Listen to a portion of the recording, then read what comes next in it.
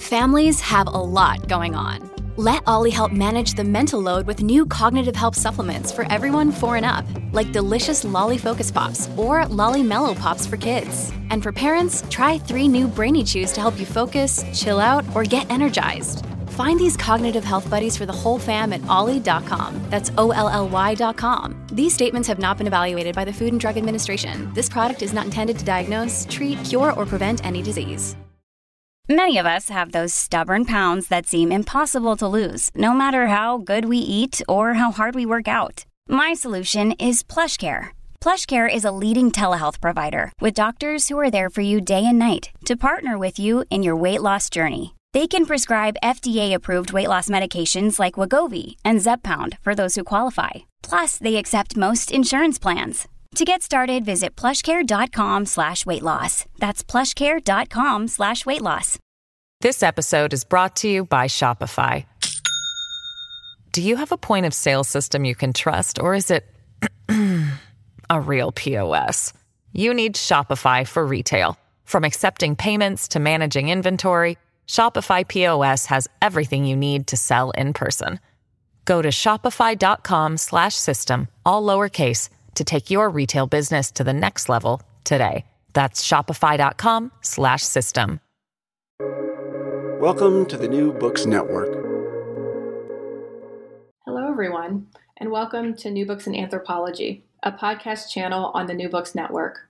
I'm Reagan Gillum, a host on the channel, and today I'm talking to Dr. Elizabeth Hoarge Freeman, who is the author of the book Second Class Daughters, Black Brazilian Women and Informal Adoption as Modern Slavery, published by Cambridge University Press. I'm happy to welcome my fellow Cornellian, Dr. Hoarge Freeman, to the podcast today. Thank you so much for having me. It's a pleasure to be here. Yeah, I'm really excited to talk about your book. And I wanted to just start with a question we normally begin with about your background and how you came to the project. And so the book, looks at the lives of informally adopted daughters in Brazil. And so I wondered how you came to write the book, and if you could just share with us about anything about, like I said, your background and what sparked your interest in the topic. Sure. Well, in terms of what led me to write the book, the trajectory of writing this book is an interesting one because it started when I was collecting data for my first book, The Color of Love, Racial Feature Stigma and Socialization in Black Brazilian Families. And what I mean by that is while I was in Brazil, in Salvador, collecting data on Black families and looking at how families treat their children differently often, based on their racial features, I ended up meeting throughout my time women who were in these semi-slave situations. So because I was collecting data with Black families in working class neighborhoods, I actually lived in some of the most elite neighborhoods in Salvador. So I would study one place, but go back to these other neighborhoods. And in these exclusive communities, I would constantly see women and start striking up conversations with these Black women who lived in these exclusive homes. And it was then that I discovered the first example of an informally adopted woman whose pseudonym is Nadia. When I saw Nadia sleeping on the floor of a teenage boy's bedroom, I thought, what in the world is this? Why is this woman on the floor? How is it possible that she's called a family member, yet she's not treated in that way? And so that first example really sparked my interest in continuing to collect narratives. And I should say that even after I met Nadia, I was still working on a different project. And so while I was in Brazil for a year working on The Color of Love, I continued to meet at least a dozen other women who were filhas de criação, informally adopted women who had lived or were currently still living in the homes of wealthier families that had adopted them, I'm using air quotes here, adopted them or taken them in under the guise of family, only to exploit them for free domestic labor. So that's the route of finding the women who are in this study. But my broader trajectory which I think you're also asking about, is one that's rooted in sociology. So I'm actually a sociologist by training. So it's really great that I get to be on this podcast. And I'm a sociologist who looks a lot like an anthropologist. In fact, I was trained in part by Carol Stacks in terms of qualitative sociology, in terms of my qualitative work while I was at Duke University. And so in many ways, anthropological sensibilities can readily be seen in my approach to research and the types of questions that I ask and the focus that I tend to put on reflexivity. So the field of sociology brought me to these topics, my interest in understanding how systems of domination that include racism, sexism, classism, all collide to create these unique experiences for Black women really allowed me to come to this point to see these women who I was meeting in Salvador as worthy of being of understanding and understanding on their terms. So that I think that provides a general overview of the topic. Maybe the last thing I'll say is this. Whereas I had initially started with my first book, again, The Color of Love, focusing largely just on the realm of family, this book, The Second Class Daughters, also delves into dynamics, ways that families are can be situated to perpetuate inequality. But I think the difference about this book is also this important labor element. I've always been interested in labor exploitation. In fact, my interest in the transatlantic slave trade was connected to my interest in labor exploitation. So in many ways, Second Class Daughters represents the culmination of all of my academic and intellectual interests. And it allows me to really grapple with some of what Patricia Hill Collins calls this matrix of domination that Black women in particular find themselves in. Yeah, thank you for that answer. And also speaking of, I guess, other qualitative anthropologists / sociologists, I learned about informally adopted daughters or criadas from France Windance Twine in her book, Racism in a Racial Democracy. And I wondered if that was the first time I encountered them, and then I kind of have not really seen them again, at least in English written, research on race in Brazil. And I wondered, your book, of course, explores the lives of informally adopted daughters. And I wondered if you could tell us about criação or this informal adoption in Brazil, because I think it would be unfamiliar to many listening. And so how does one enter into this informal adoption? Why would parents give up their daughters to another family? And, their lives really seem to be marked by like heavy labor for their adoptive families.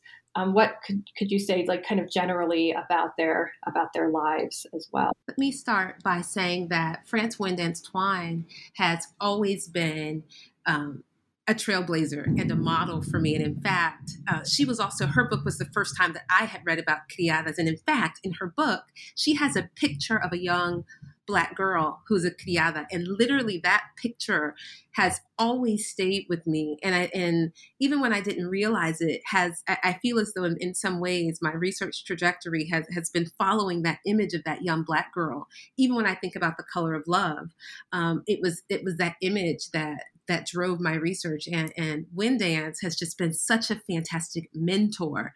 And I know that's less connected to this book, but I think it's so important to recognize the other women, the other Black women in the field who are helping bring others into this conversation. So her book was the first time that I learned about criadas and filhas de criação.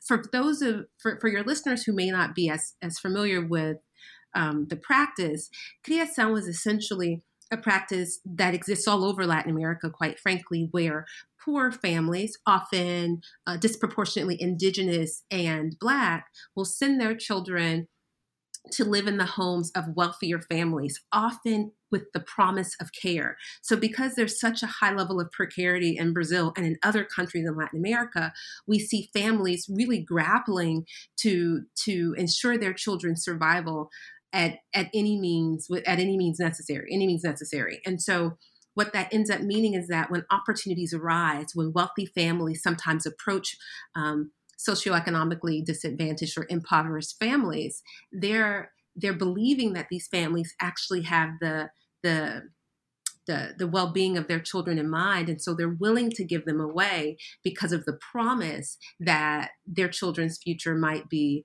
assured, that their child might actually survive. And so in some cases, there's a question of having a better future. In other cases, families are giving their children, their daughters in particular, away because they fear that if they don't do that, they'll die of starvation. And we saw that with the example of Katia in Second Class Daughters. I should also mention, though, that Criação is absolutely connected to Brazil's history of slavery, of racialized chattel slavery. So the tradition of seeing Black women's bodies and Black girls' bodies as being exploitable, being disposable, those ideas certainly inform the cavalier way in which Black girls are often taken into families, exploited 24 hours a day in some cases for decades. We can only understand that by understanding how race, class, and gender and notions of bodies and values were crystallized during the transatlantic slave trade and continue even today in Brazil. So those are some of the connections. So in terms of motivating factors, what we found, poverty, certainly, starvation were huge, marital dissolution and family strife. All of these factors would often lead to a young girl being sent, either being sent to live in another family or being identified by a wealthier family as someone who they could help. Yeah, and I was really struck by how their lives, once they got into these families, was very much about them working for the family and very little schooling that they were afforded. No, that's exactly right. And what's interesting is that, and this is why it's so important to focus on the ways that the guise of family, the ideology of family is really mobilized as a way to create distance or to really trivialize the exploitation that the young girls actually feel when they move into these families. So it absolutely is about labor. And what I refer to in the book is I talk about the reproduction, the social reproduction of inequality and the ways that Black girls in particular, their bodies are used to reproduce white and wealthier families. So they're considered expendable, or they're considered ideally used when they can be used and exploited in a way that perpetuates white and wealthier families in Brazil. Yeah. And I thought the book focused a lot about like affect, emotions, and feelings. And you have this concept of affective captivity, which you focus on in chapter 3. It also kind of reverberates throughout the book. And you look at how feelings are central to the connection between these informally adopted daughters and their families, and many times in the face of significant abuse. And so you mentioned that sometimes people ask this question, like, why don't these women leave their families? So I assume like after they've sort of grown up, you found many of these adult women still attached to these families. And so this question might miss some complexity, but I thought your question of affective captivity helps to answer this. What keeps them connected? And so how does the affective terrain of emotion keep these women, bound to the families that they were serving? Well, that's a great question. And essentially, and perhaps even surprisingly, it ended up being, as you noted, the crux of the argument. So as a sociologist, folks are sometimes surprised that my research, both The Color of Love and The Second Class Daughters, focuses so much on emotions. But essentially, the argument I'm putting forth is that as social scientists, we need to be paying attention to what I call the affective architecture of domination. So emotions and affects aren't simply these emotional experiences, but rather they're connected to and can help reinforce the broader social structure. So for anybody interested in understanding inequality, we have to understand that affective architecture. So affective captivity in this book really helps to expose the ways that oppressors can manipulate people who are oppressed by isolating them from other networks, from convincing them that they are better off being exploited than with exploring their own freedom. The other way that it works is that because these women end up raising, in some cases, 2, 3, and 4 generations of these wealthy and oftentimes white families, they develop affective ties to the children in the family. And because they are deprived of the opportunity to be mothers, because they typically don't have sexual relationships, romantic relationships, the way that motherhood is valued in Brazil, and the way that these women in particular are deprived of any other sources of connection because of those things. Filhas de criação end up developing these sincere affective ties with the people who they're taking care of. But that emerges, that's actually a symptom of the level of exploitation that they're experiencing. And so being able to bring to the fore how people can make decisions, as one of my respondents said, she said, she wanted me to explain why she was, and I quote, making decisions against myself. If we understand the affective architecture of domination, we understand then how people who are oppressed can come to internalize their roles, internalize what's considered ideal, and act in ways that perpetuates the system even while they're hurt and even while they're disadvantaged.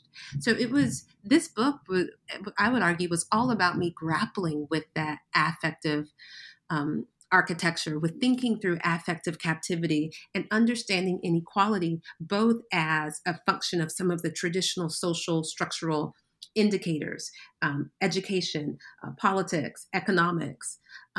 All of those aspects are important and are what sociologists tend to think about. I wanted to bring the affective realm to the table to be able to reveal how it actually works in tandem with the social structure to ensure or to help perpetuate structures of domination. Now, I say this, and I feel like I often should say that this is not totalitarian in the sense that I'm not suggesting that women are that this affective captivity overdetermines how women act. I think that there's still space for agency, but that agency has to be understood within the context of this affective architecture. I hope that makes sense. You tell me whether or not that makes sense.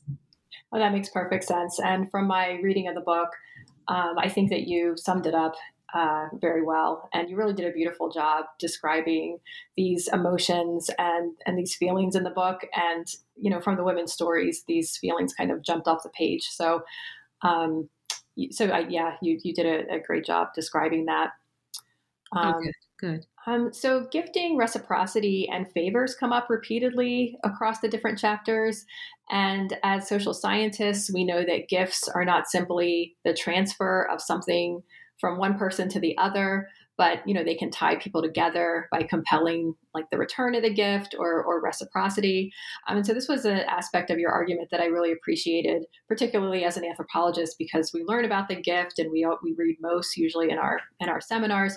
But I know that this goes beyond anthropology, and you really use these ideas of gifting really well in the book.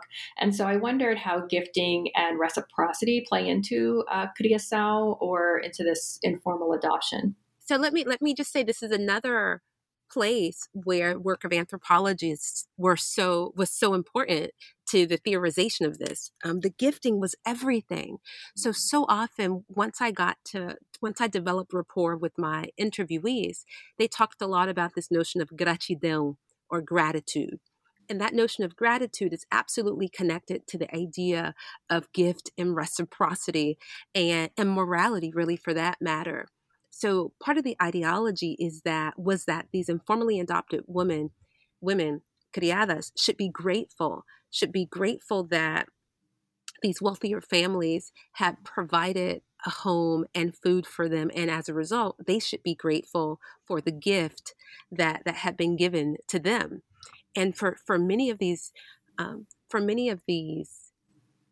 respondents, this idea of gift and debt, even more importantly, was what compelled them to stay in these situations, even when they recognized they were being exploited, because they felt that they were morally obligated to return the gift, to engage in this reciprocity by providing this lifelong service. In fact, one of my respondents, Angela, I remember as we sat and we talked about her experience with the family, and she said, I don't think that I don't think I'll ever pay this debt back.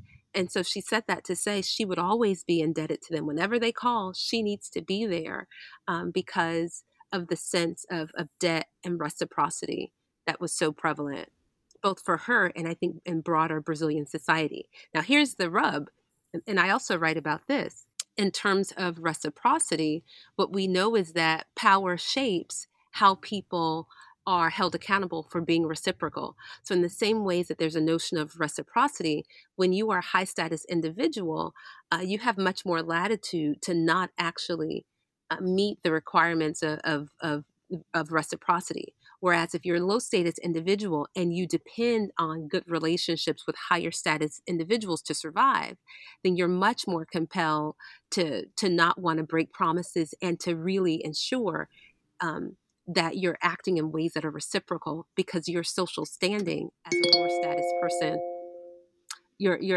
because your social standing as a lower status person depends on you having that type of moral credibility. I was going to ask a question about your research methods or undertaking the research. And so you interviewed multiple women across a very long period of time through several follow-up interviews with these women. And I noticed in a footnote, you mentioned that many of the women reported that talking to you felt like therapy. And they told you kind of stories of abuse and neglect and, some suffering that seemed to be, quite disturbing. And I'll also note that I know that you did not, represent yourself as a therapist, but, that they knew that, you would tell them you're doing sociological research and whatnot. But it seemed like the women, really wanted to tell their stories to you. And I wondered, what was it like undertaking this research of eliciting these life stories of people whose personhood and lives really have just been denied and ignored for so long? I appreciate that question, because as much as emotions are part of the theoretical underpinnings of this book, emotions had everything to do with the methodological process for me. It was incredibly difficult to hear these stories, to be collecting these stories, to be returning, because I think I felt torn. I felt torn in the sense that I knew that I was asking these women to talk about things that had been so traumatic that they had not yet spoken to anybody about it. For many of them, as I wrote in the book, they had not actually talked about their experiences at all. So their conversations with me were the first times that they had to really reflect on their experiences, moving away from the narrative of people treat me como si fosse filha da familia. So moving away from the idea that the families treat me as though I were a daughter, to me asking them to reconcile some of the contradictions that I was seeing and hearing. And what's important to remember is that I wasn't simply collecting life histories. I think what the contribution of this book is also is that I was also living with some of these families. So I saw this in action. I saw the allure and the seduction of being told that you're a family member and feeling in certain moments that you are in fact a member, but yet also then experiencing this differentiation within the family. And so it was very difficult. And I actually still struggle with that now, Reagan, because I still have a relationship with the women who I interviewed. So this is over a decade. Every time I went to Brazil, I would often interview these women. And so even now, we have a relationship where they continue to engage with me over WhatsApp. And I mention WhatsApp because it's important. It's an important it's an important app for women, for many of the women who can't read, because WhatsApp allows you to record your voice as opposed to having to send text messages. So these relationships are still ongoing, and I struggle with this. And it was really important for me not to represent myself as a psychologist, especially because I could see and hear the level of trauma that they were experiencing. And in fact, per my IRB, my Institutional Review Board protocol, I actually had to provide them with information for therapists and psychologists. That was part of my plan to protect their well-being. And none of them took me up on that offer to use the resources that I provided. But in fact, as I wrote in the book, several of them had actually spoken to therapists. And that was actually the surprising part for me.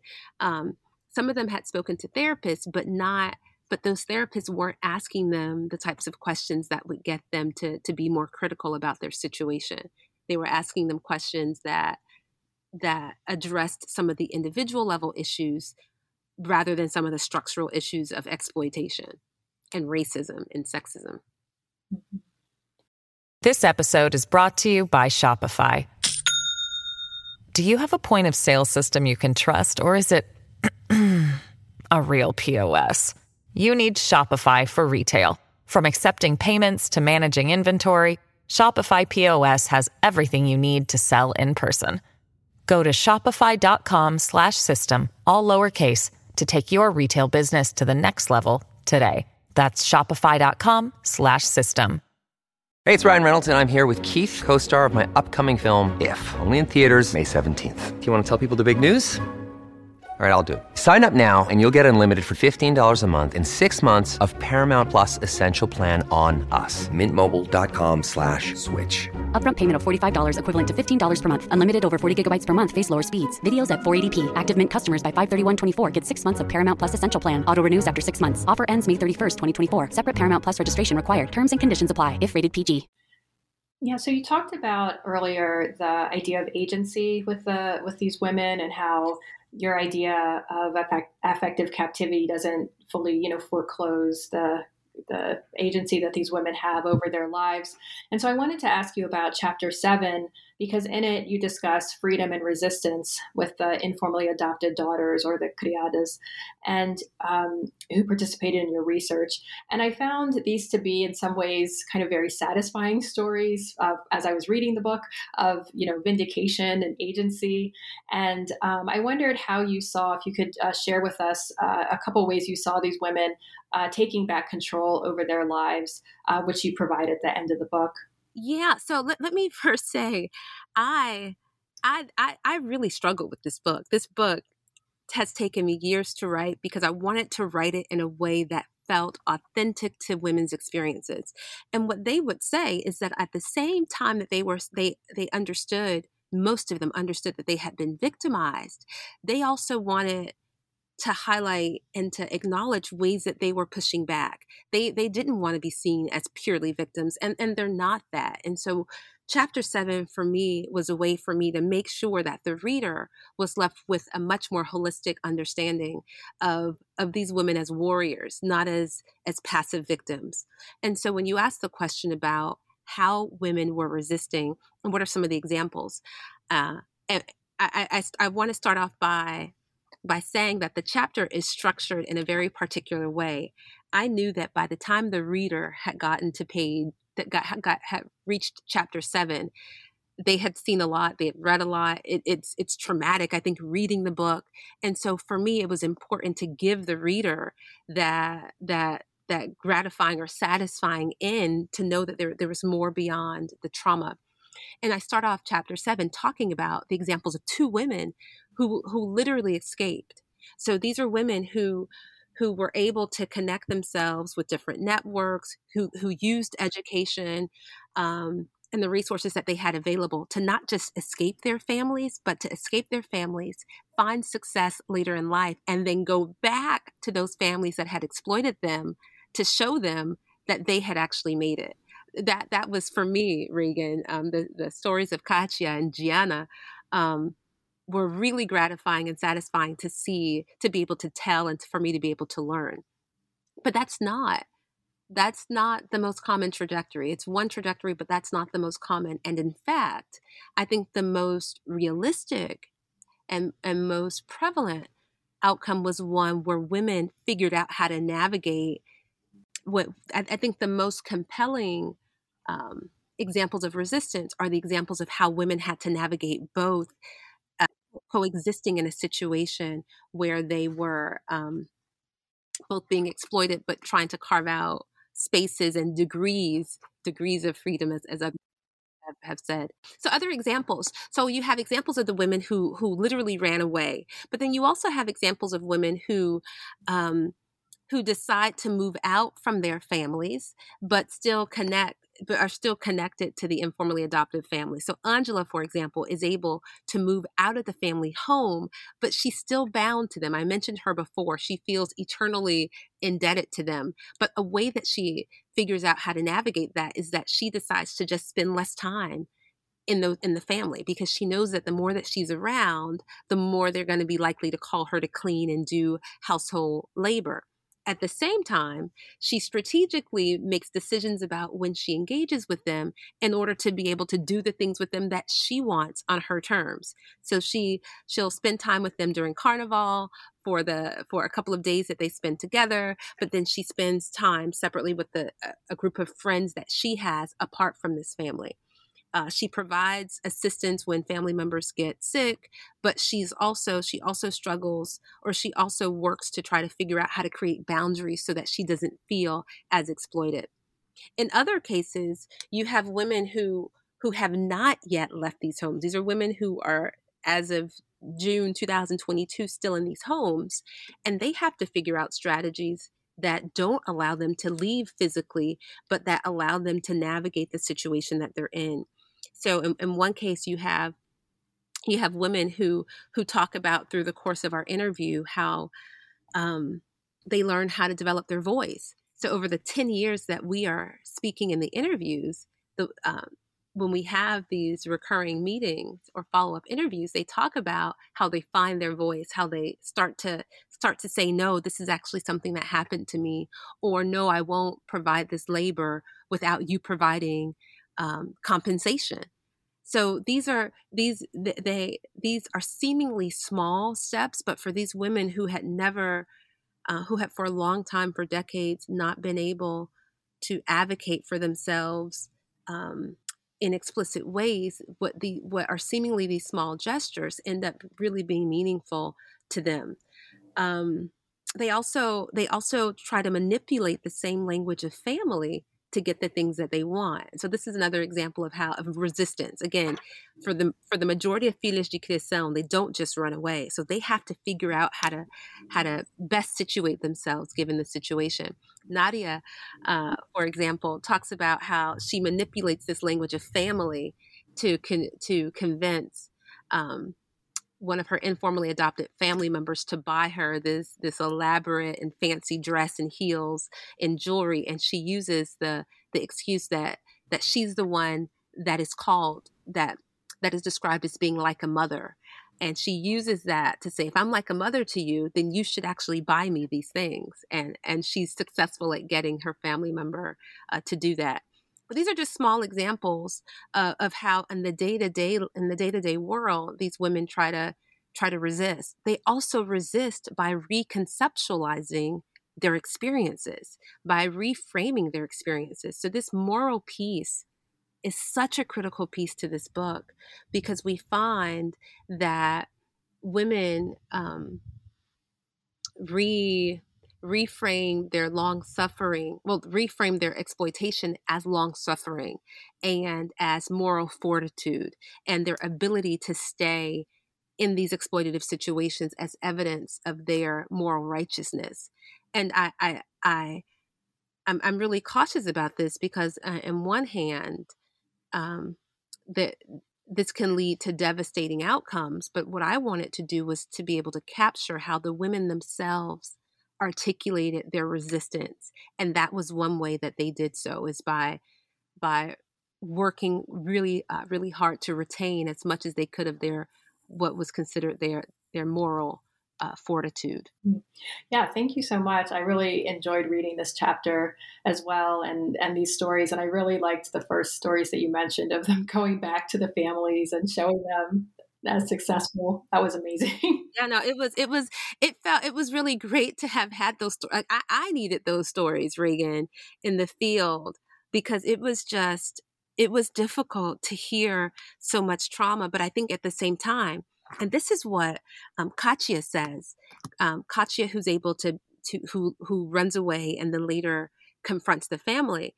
she says that people will say that she shouldn't be upset, that she should express gratitude because look, she made it out. And what Katya also always says, and Katya is the sole white criada in this book, I should mention, but she says it wasn't worth it. She says, I would have traded anything. I would have traded to be able to live with my family, to not have been abused, even if it meant not having achieved the things that I achieved, because I lost something really important, which is the connection to family and to childhood and this innocence that she wants not to be overshadowed by people focusing on the successes that she's had, if that makes sense. And in the beginning of your last answer, you were talking about wanting to write the book in a way that felt authentic to the women's lives. And I wanted to ask you about writing, because you present these really rich stories and they really convey the details of people's lives, and you really render these scenes with great care of you like sitting down and interviewing people or talking with people. And so I noticed two things in your writing.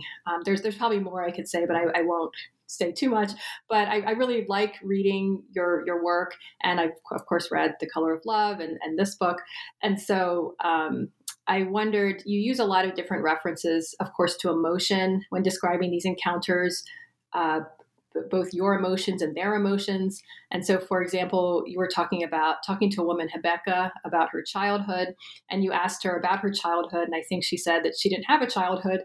And you write, her response left you feeling embarrassed that I had even asked the question. And so you're constantly referring to, your emotions throughout the text, which I think links up with your idea of affect. And then also, I noticed in the book, you have these very clever titles for these different sections. And for example, when you talk about health issues associated with these informally adopted daughters, you write that they lack sleep. And so you call the chapter Sleepless in Salvador as just one example. And so I wanted to ask you about your writing practices, if you have any like tips or routines that you follow when conveying these rich stories about people's lived realities. Well, you know what? Thank you so much for saying that, because, I think that, and this might be uncommon, I think that the style is just as important as the substance, and that the style can help highlight the substance of what we write about. So I take great care in the way that I write. So it's always gratifying when people notice the titles and notice the ways that I talk about emotions, because it's intentional. And the reason for that is, if I'm completely honest, as a sociologist, I am also hugely impacted by writers who are amazing. And I've written about this before. I've always imagined wanting to bring the sensibility and the wordsmithing of Toni Morrison to sociology, right? I do not claim to be able to do that, but that's always what's in my mind. I grew up reading Toni Morrison's novels and being completely captivated by her characters. And what I wanted to bring to real research was some of that same sensibility that really helped to capture the human experience. And to do that as a sociologist, I am convinced that I can't do that well if I'm pretending that my emotions and my experiences aren't part of this. And I think that qualitative researchers too often don't situate themselves in the work. And I think that this is a delicate navigation where we don't want to talk too much about ourselves in the book, but it is important for the audience to understand how the author is feeling, because that shapes their understandings of the relationships, of the ways that the researcher is processing the information. A few years ago, I wrote an article called Bringing Your Whole Self to Research. And I wrote that because I wanted to capture the fact that that my emotions, in addition to emotions being the topic of research, it's valuable. It helps us. If we're more in touch with our emotions, then we're able to do a better job at monitoring ourselves, when sometimes the emotions can have the impact of inhibiting us from seeing what people are actually saying and experiencing. And let me give you an example of this. And this is a learning process. Initially, as I was meeting Filha de Criação, I felt extremely angry. I was, the best word I can use is just anger at the level of exploitation. And I really had to temper that anger to understand the motivations that the women had for themselves, and the understandings that the women gave to their situation. So if I had let the anger lead the work, I wouldn't have been able to look at the nuances of ways that they resisted. I wouldn't have been able to understand the affective captivity, because I would have been inclined to frame, to dismiss those relationships that these women had with their family members. But we can only have those sensibilities when we're honest with ourselves as researchers about what we are also experiencing emotionally, confronting that, monitoring that, and then being honest with the audience about what those negotiations look like. So I try to write, Reagan, the book that I want to read.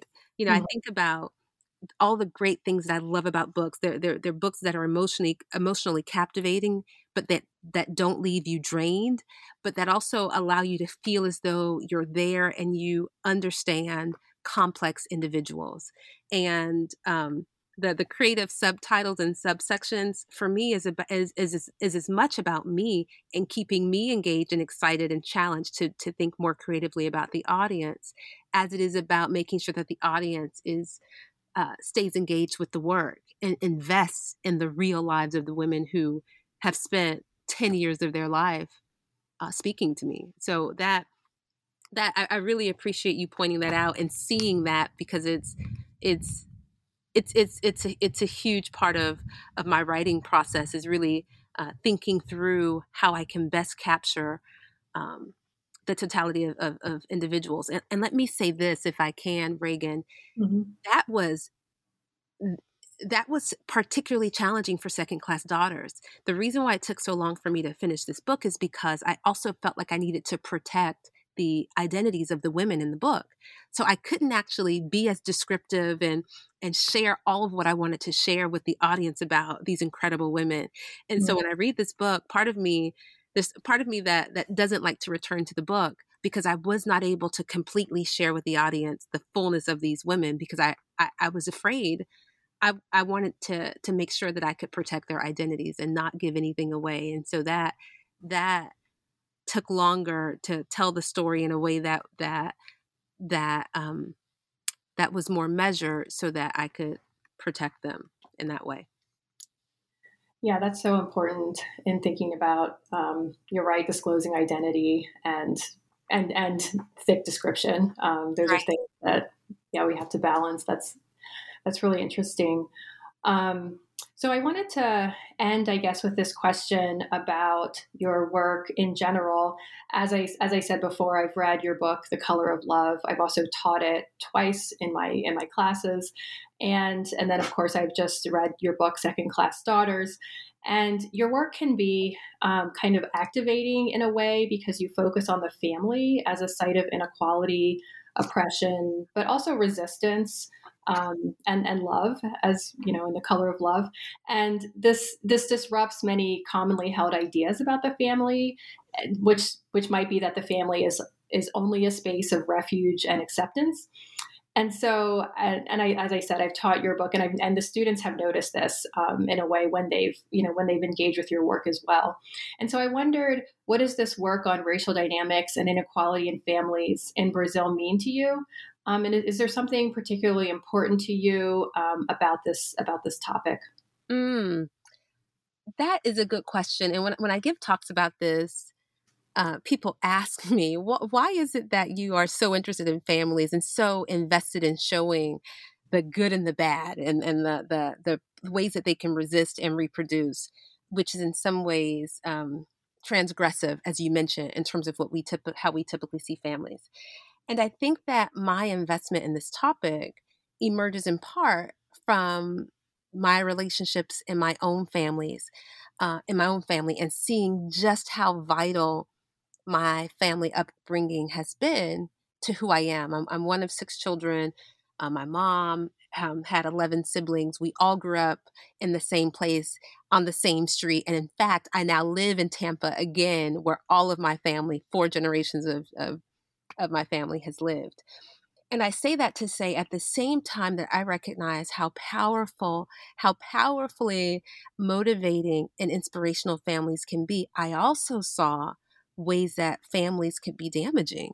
And I've always been interested in kind of pulling the curtains back on these notions of what these ideal institutions are like, because I've seen that people and institutions are just much more complex than we ever give them credit for being. And family is so powerful in terms of mobilization, in terms of organization against systems of domination. But I also wanted to show how these same institutions, much like anything else, when they can be perverted in a way that allows them to do quite the opposite. And some folks would even argue, and this will be a separate conversation, that the structure of family by definition, at least in our contemporary society, tends to be very patriarchal, tends to be rooted in hierarchy and power and inequality. And so I've always been interested in unpacking and disentangling the ways that not just families, but institutions that people are emotionally attached to can have a role of both supporting them and undermining them as well. And I think about this. So when I think about family, I also think about nation. I think about the position, particularly of African descendants in Latin America, who are often socialized to believe that they're part of the national family, although their membership in the national family is often predicated on them being subjugated. It's predicated on them recognizing that they're part of the nation as long as they play a certain role, as long as they understand that they're not going to be elevated to certain positions. And so those contradictions are fascinating to me. And I think the more that we understand them, the more we can leverage institutions in ways that will allow us to reach our goal. And if our goal is more equity, more inclusion, the dismantling of structures of oppression, we have to understand how all of these institutions work and in multidimensional ways. Yeah, thank you for that. That is so important. And so we always like to end with this question of what you're working on next, or if you have any upcoming projects that you're thinking about beginning. So what's on the horizon for you, either with work or with research? Yes. So I am working on a theoretical book now. So as you've noted, I've written quite a bit about emotions. I'm working on a standalone manuscript that deals with these questions of what I call in Color of Love, affective capital, affective captivity, and this notion of the affective architecture of domination. So I really want to grapple with what is the theoretical contribution that I'm making to the field that will allow other researchers to use similar apparati in their research. So that's one piece. I'm also interested in returning to Brazil. I imagine myself being able to testify in Congress about research in my book and make recommendations for how the government can develop better policies to be able to create some oversight. And again, this is not just relevant for Brazil, but it's really a problem across the diaspora. Also in parts of Africa, we see these practices where young girls often are taken and exploited under the guise of family. So I'd like to translate the theoretical and conceptual to some concrete legislative and policy change. And then lastly, and I mentioned this, I'm not sure if I mentioned this in the span of this podcast, but I've moved into administration. And Reagan, you and I talked about the fact that I'm in this interim vice president role where I'm leading the DEI efforts at my university. And for me, that's been an incredible experience of, again, translating what I've learned from a theoretical perspective about race, class, gender, the intersectionality of identities, the ways that systems of oppression work. I'm now able to be in a role where I can make recommendations connected to policies and development and training that allow us to transform institutions. So I feel like I'm in a really great place to continue to do this work, to continue learning, and continue to center the human experience as the human experience and the experiences of underrepresented groups, particularly Black women, as a guidepost moving forward. Mm-hmm. Thank you so much for that. That's so important, putting research into practice in such productive ways, like actually trying to transform our social situations, which is usually the reason why so many of us go into research in the first place. Right. So thank you so much, Elizabeth. I have been speaking with Dr. Elizabeth Horch Freeman, the author of Second Class Daughters, Black Brazilian Women and Informal Adoption as Modern Slavery, published by Cambridge University Press. Thank you so much for writing this book, Elizabeth, and thank you for sharing it with us on the podcast. Thank you so much, Reagan. And I just have to also thank you for years, being supportive of my research. It's been great to be a collaborator with you and to work alongside of you during pretty much this entire time. So it's been a pleasure to be part of this podcast. Thank you.